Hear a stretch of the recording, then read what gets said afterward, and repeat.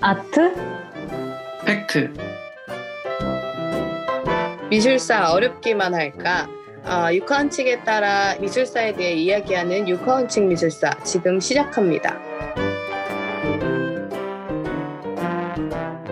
안녕하세요. 여러분이 잘 알고 계신 언제 어디서 누구와 무엇을 어떻게 왜로 구성된 육하원칙에 따라 조금은 가볍게 그리고 재미있게 미술사주에 대해 이야기해보는 육하원칙 미술사 그 두 번째 시간.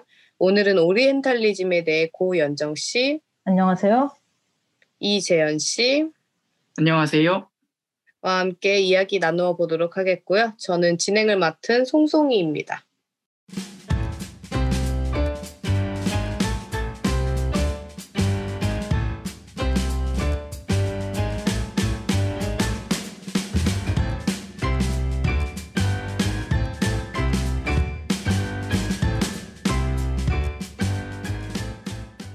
오리엔탈리즘의 육하원칙, 언제 어디서. 모든 미술사조를 말하기 위해서는 정의를 내리는 게 중요할 것 같은데요. 오리엔탈리즘의 정의를 내리자면 에드워드 사이드의 이야기를 꺼내봐야겠습니다. 1935년생으로 예루살렘에서 태어난 그는 1978년 오리엔탈리즘을 비롯하여 1993년 문화와 제국주의를 출간하면서 오리엔탈리즘 논의에서 빼놓을 수 없는 연구자가 되었는데요. 그렇다면 그는 어떻게 오리엔탈리즘을 정의 내렸나요? 네, 에드워드 사이드는 오리엔탈리즘이라는 개념이 본격적으로 등장한 시기를 18세기 말경으로 추정합니다. 그의 저서에 등장하는 표현을 빌려 오리엔탈리즘을 정의하자면 동양에 관하여 무엇을 서술하거나 관련된 견해에 권위를 부여하거나 그리고 동양을 묘사하거나 강의하거나 또는 그곳에 식민지를 세우거나 통치하기 위한 동업조합적인 제도, 즉 오리엔탈리즘이란 동양을 지배하고 재구성하며 위압하기 위한 서양의 스타일이라고 할 수 있는데요. 상당히 극단적인 개념이라고 볼 수 있습니다. 에드워드 사이드는 오리엔탈리즘을 이렇게 정의 내림으로써 오랜 시간 비서구 사회를 서구 중심으로 인식하고 평가해왔던 시각을 비판하고자 한 것으로 보입니다. 네, 재현 씨 말처럼 사이드가 말하고자 하는 오리엔탈리즘에 대한 핵심 주장은 서구, 즉 여기에서는 당시 근대화와 산업화가 진행된 유럽이라고 볼 수 있겠는데요.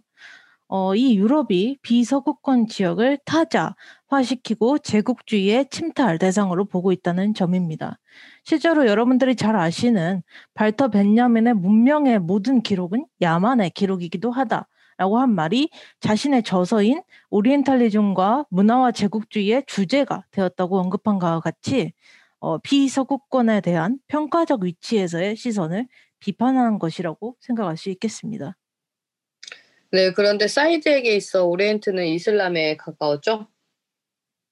네, 그렇습니다. 그래서 오리엔탈리즘에 대해 이야기할 때 사이드의 정의가 기본이 되기는 하지만 우리가 흔히 인식하고 있는 범위의 동양인, 동아시아에 대한 오리엔탈리즘의 예시는 따로 찾아볼 필요가 있습니다. 네, 여기에서 저희가 이제 유럽, 특히나 이제 영국과 프랑스의 경우를 살펴볼 수가 있겠는데요. 프랑스 같은 경우는 이제 예수의 선교사나 무역 상인들을 통한 중국권에 대한 인식이 몽테스키웨나 볼테르를 거쳐서 정치권에 영향을 주었다고 볼 수가 있겠고요. 또 이제 문화적으로는 시노아즈리, 그리고 프랑스 혁명 이후에는 자포니즘, 과 같은 형태로 영향을 주었다고 볼 수 있겠습니다. 이 이야기는 바로 다음 단락에서 좀 더 자세하게 나누어 보도록 하겠습니다. 네, 프랑스는 이제 동아시아, 특히 중국, 일본, 한국에 대해 관심이 많은 유럽 국가라고 저희가 알고 있는데요. 그렇지만 오리엔탈리즘은 사실 중동, 이제 이슬람 문화권에 대한 관심을 시작으로 이제 시작되었다고 할 수 있어요. 그래서 제가 준비한 작품도 중동 문화를 대표할 수 있는 작품을 들고 왔고요. 그렇기 때문에 조금 이따 이제 함께 살펴보도록 하겠습니다. 오리엔탈리즘의 육하원칙, 누구와 무엇을. 네, 그렇다면 지금부터는 당시 서구, 즉 유럽의 동양인식이 어떻게 받아들여지고 또 적용되었는지 궁금해지는데요. 아무래도 지리적, 사회적 배경에 대한 이야기를 나누어 보아야 하겠습니다. 네. 지리적 배경에 대해서는 오리엔탈리즘이 어떻게 인식되기 시작하였는지에 대해 말할 필요가 있겠습니다. 서구, 즉 유럽권이 비서구 지역을 인식하는 것에서 출발하는 건데요. 즉 평가를 내리는 주체가 바로 서구가 되었다는 점을 알 수 있겠습니다. 그런데 이제 여기에서 우리가 주의해야 될 점이 있겠는데요. 시노아즐이라든가 후에 이제 19세기 자포니즘 같은 경우에는 오리엔탈리즘에서 말하는 문화적 상대주의, 즉 특정 문화의 우열을 가리는 태도. 여기에서는 이제 서구가 비서구권 지역보다 우위에 있다라고 생각하는 지점이 되겠죠. 즉 비서구권의 문화는 서구에 비해서 상대적으로 열등하다라고 나는 보는 경향이 없는 것 아닌가, 이제 시노아즐이나 자포니즘에 그렇게 생각할 수도 있겠습니다.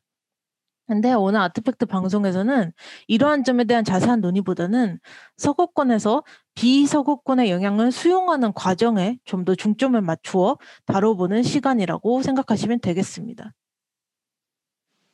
네, 저는 오리엔탈리즘에 대해 이야기하는 시간이지만 이 오리엔탈리즘에 앞서서 사실 이제 서구 국가들이 먼저 관심을 가지고 이제 어떻게 보면 정치적으로 이용하고자 했던 게 이제 아프리카의 예술이나 그런 아프리카의 문화라고 생각하거든요.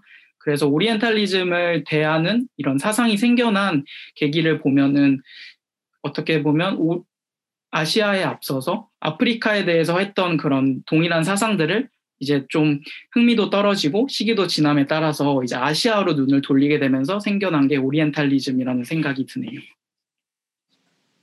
네, 아무래도 시기상으로 그러한 면도 있고, 아무래도 사이드가 말했던 측면에서 오리엔탈리즘은 유젠 들라크로와나 앵그르의 그림을 보면 훨씬 더 이제 중동이 야만적인 모습으로 표현되는 것을 자주 보실 수 있고요. 저 같은 경우는 이제 유럽의 어떻게 비서구권 지역의 문화, 동양권의 문화가 전해지게 되었는가에 대해서 한번 이야기를 해보고 싶습니다. 더 정확하게 말한다면 중국의 문화가 유럽, 프랑스와 영국에 전달되게 된 배경에 대해서 이야기해 보려고 합니다. 문화 전달자라고 할까요? 이것을 이제 두 가지 부류로 나눠볼 수가 있겠는데요. 무역 상인들과 예수의 선교사라고 볼 수 있겠습니다. 우리도 이제 조선 후기 정조 때를 공부하다 보면 많이 볼 수 있는 내용인데 아마 마테오 리치라는 이름은 여러분도 상당히 익숙할 이름이라고 생각이 됩니다. 예수의 선교사인데요.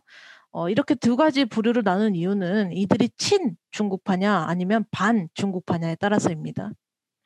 상인들 같은 경우는 중국의 이미지를 자신들이 교류했던 중국의 지방에 한정하는 동시에 상인이라는 위치에서 교섭 과정에 대한 이미지를 전달을 하게 됐어요. 그러다 보니 아무래도 교섭 과정 중에 갈등도 있고 하다 보니까 조금 더 비판적으로 전달하게 되고 반중국파적인 의견이 우세하게 됩니다.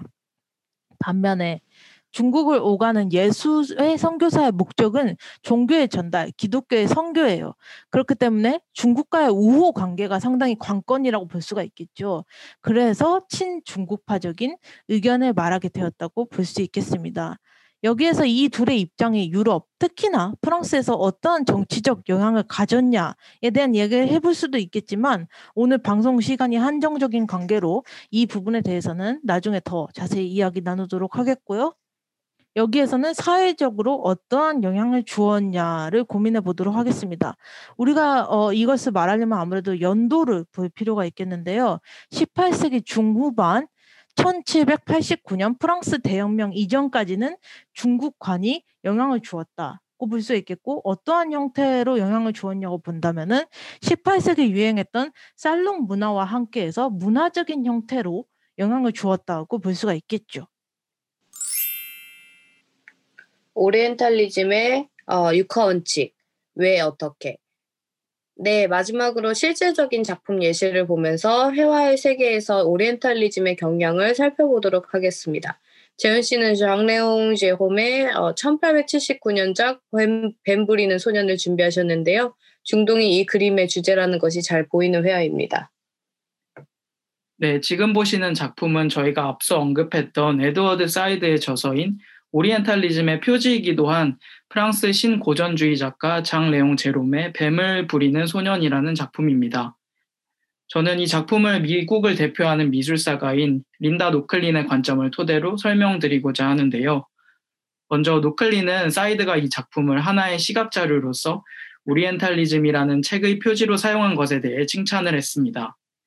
작품을 보시면 몸에 커다란 뱀을 두른 한 소년이 맞은편에 앉아있는 구경꾼들에게 공연을 선보이는 모습이 담겨 있습니다.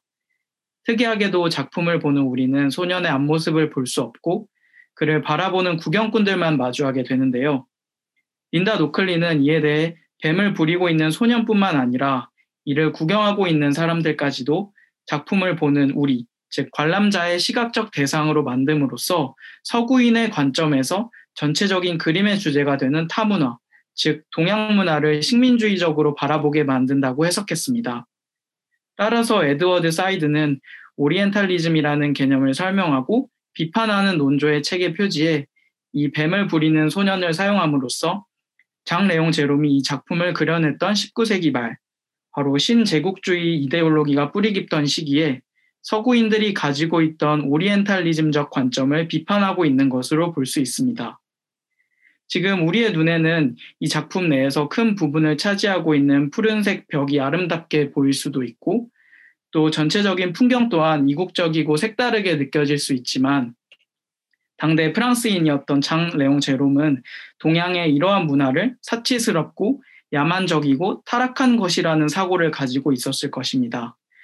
그렇기 때문에 결국 에드워드 사이드는 오리엔탈리즘 사상을 함축하고 있는 동시에 자신이 비판하고자 하는 바를 직접적으로 보여주는 이 작품을 해당 저서의 표지로 선택한 것이죠. 개인적으로는 사이드의 탁월한 선택에 감탄을 했는데요. 두 분은 어떻게 보셨는지 궁금합니다. 네. 아무래도 이런 풍의 그림들은 거의 다 실제로 봤다기보다는 상상을 통해서 이루어진 경우가 많았잖아요. 들라크루아나 앵그르나. 근데 상상을 통해서 졌기 때문에 좀 더 오리엔탈리즘의 성향이 더 강하지 않나 이런 생각이 드네요. 특히나 이제 들라크루아가 그렸던 그림 중에 이 비슷한 류 중에 사르타나팔루의 죽음 같은 경우도 굉장히 야만적이고 향락적이고 약간 그런 쪽으로 많이 그림을 그렸기 때문에 조금 더 이 당시에 프랑스에서 어떻게 중동을 인식을 하고 있었나를 상당히 잘 볼 수 있는 회화 중에 하나라고 볼 수 있겠습니다. 네, 그리고 이 작품이 제가 언급은 따로 안 했지만 어떻게 보면 좀 빈곤한 사람들의 모습으로 보일 수도 있다고 생각을 해요. 그렇기 때문에 그런 서구와 동양의 문화를 어쨌든 그 계급지어졌던 사회에서 이 작품을 그려냈기 때문에 네. 이 오리엔탈리즘이라는 이 사조를 알고 나서 이 작품을 보면 더욱 이제 동양 문화를 어떻게 당시 사람들이 이제 사고했는지 알 수 있는 작품이라고 생각을 합니다. 예, 이런 언급을 해도 될지 모르겠는데 저는 이제 들라크루아나 앵그르가 이렇게 중동 지역을 다룬 회화를 보다 보면 그 우리나라 방송 중에서도 그 약간 오지 가서 이렇게 촬영하는 방송들 있잖아요. 그 원주민들 촬영하는 방송들. 근데 간혹 그런 방송 중에 실제로 그렇게 살지 않는데 되게 야만적인 모습을 보여주려고 일부러 막 그렇게 꾸미는 경우도 있잖아요. 약간 그런 우리가 상상하고 있는 우리가 오지인들은 이럴 것이다 라는 관념적인 모습을 실제로 재현을 하기 위해서 오히려 더 만들어내는 그런 모습과 조금 닮아있지 않을까 이런 생각도 들어요. 이것도 상당히 이제 관념적이고 상상적인 그림이기 때문에 그런 생각도 드네요. 그래서 오리엔탈리즘 네. 대상이 그 과거에는 다시 하겠습니다. 네, 그래서 오리엔탈리즘의 대상이 과거에는 이제 서구 사회에서 이제 동양 사회를 바라보는 것이었다면 최근에는 이제 동양 문화권 안에서도 어떻게 보면 오리엔탈리즘적인 시각으로 다른 나라를 대하는 태도도 이게 깊게 뿌리 박혀 있어서 오랫동안 사라지지 않는다는 생각이 또 들어요. 네.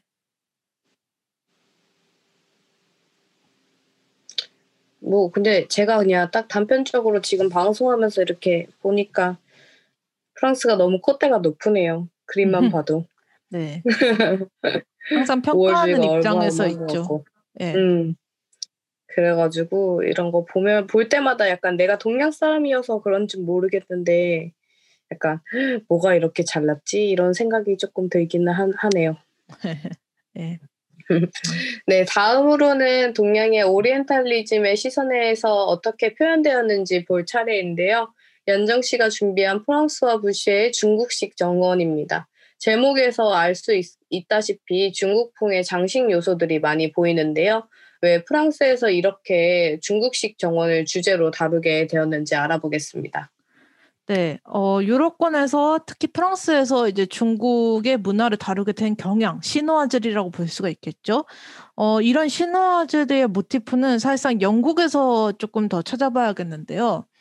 이게 전달되는 배경을 본다면은 아무래도 엘리자베스 1세 영국 여왕이 당시 이제 스페인 무적 함대를 무찌르고 해상권을 쥐게 돼서 그다음에 동인도 회사를 설립한 것이 그 배경에 있다고 볼 수가 있겠죠. 그러면서 이제 인도와 극동에 대한 무역의 독점권을 영국이 가지게 된 거.